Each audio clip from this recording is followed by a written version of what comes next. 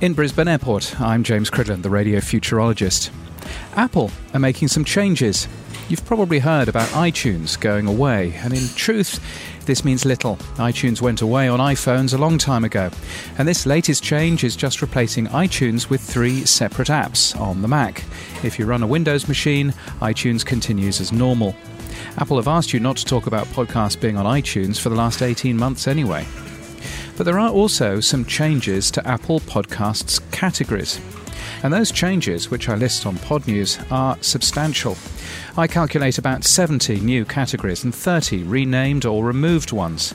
The changes take place in late summer, which probably means the first week in September, when the new operating system is normally released.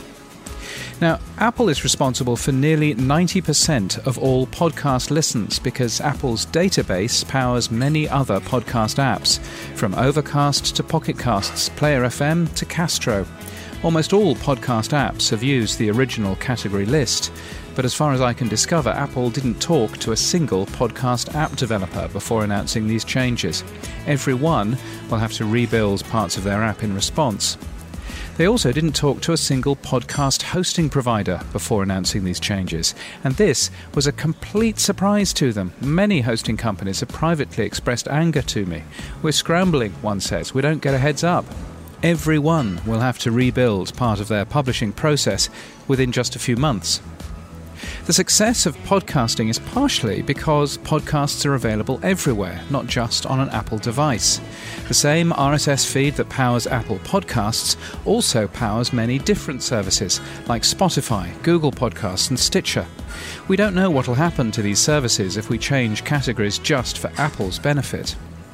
The iTunes categories were Apple's own invention back in 2005, and their changes are good news and mostly well thought out. However, on its own devices, Apple is responsible for just 60% of all podcast downloads, a figure that's falling too.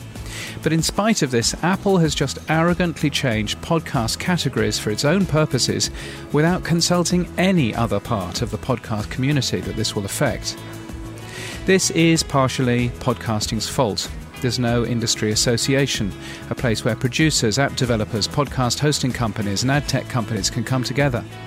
There are no best practice guidance documents for things as simple as how do I display episode notes, should I cache audio, and do I need permission from podcasters first before listing them? And perhaps there should be.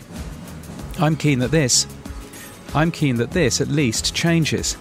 However, it's also an issue within Apple, because as is clear from the release of this document and the abject failure of the company to engage with any part of the podcasting community, it's clear that they believe that they own podcasting.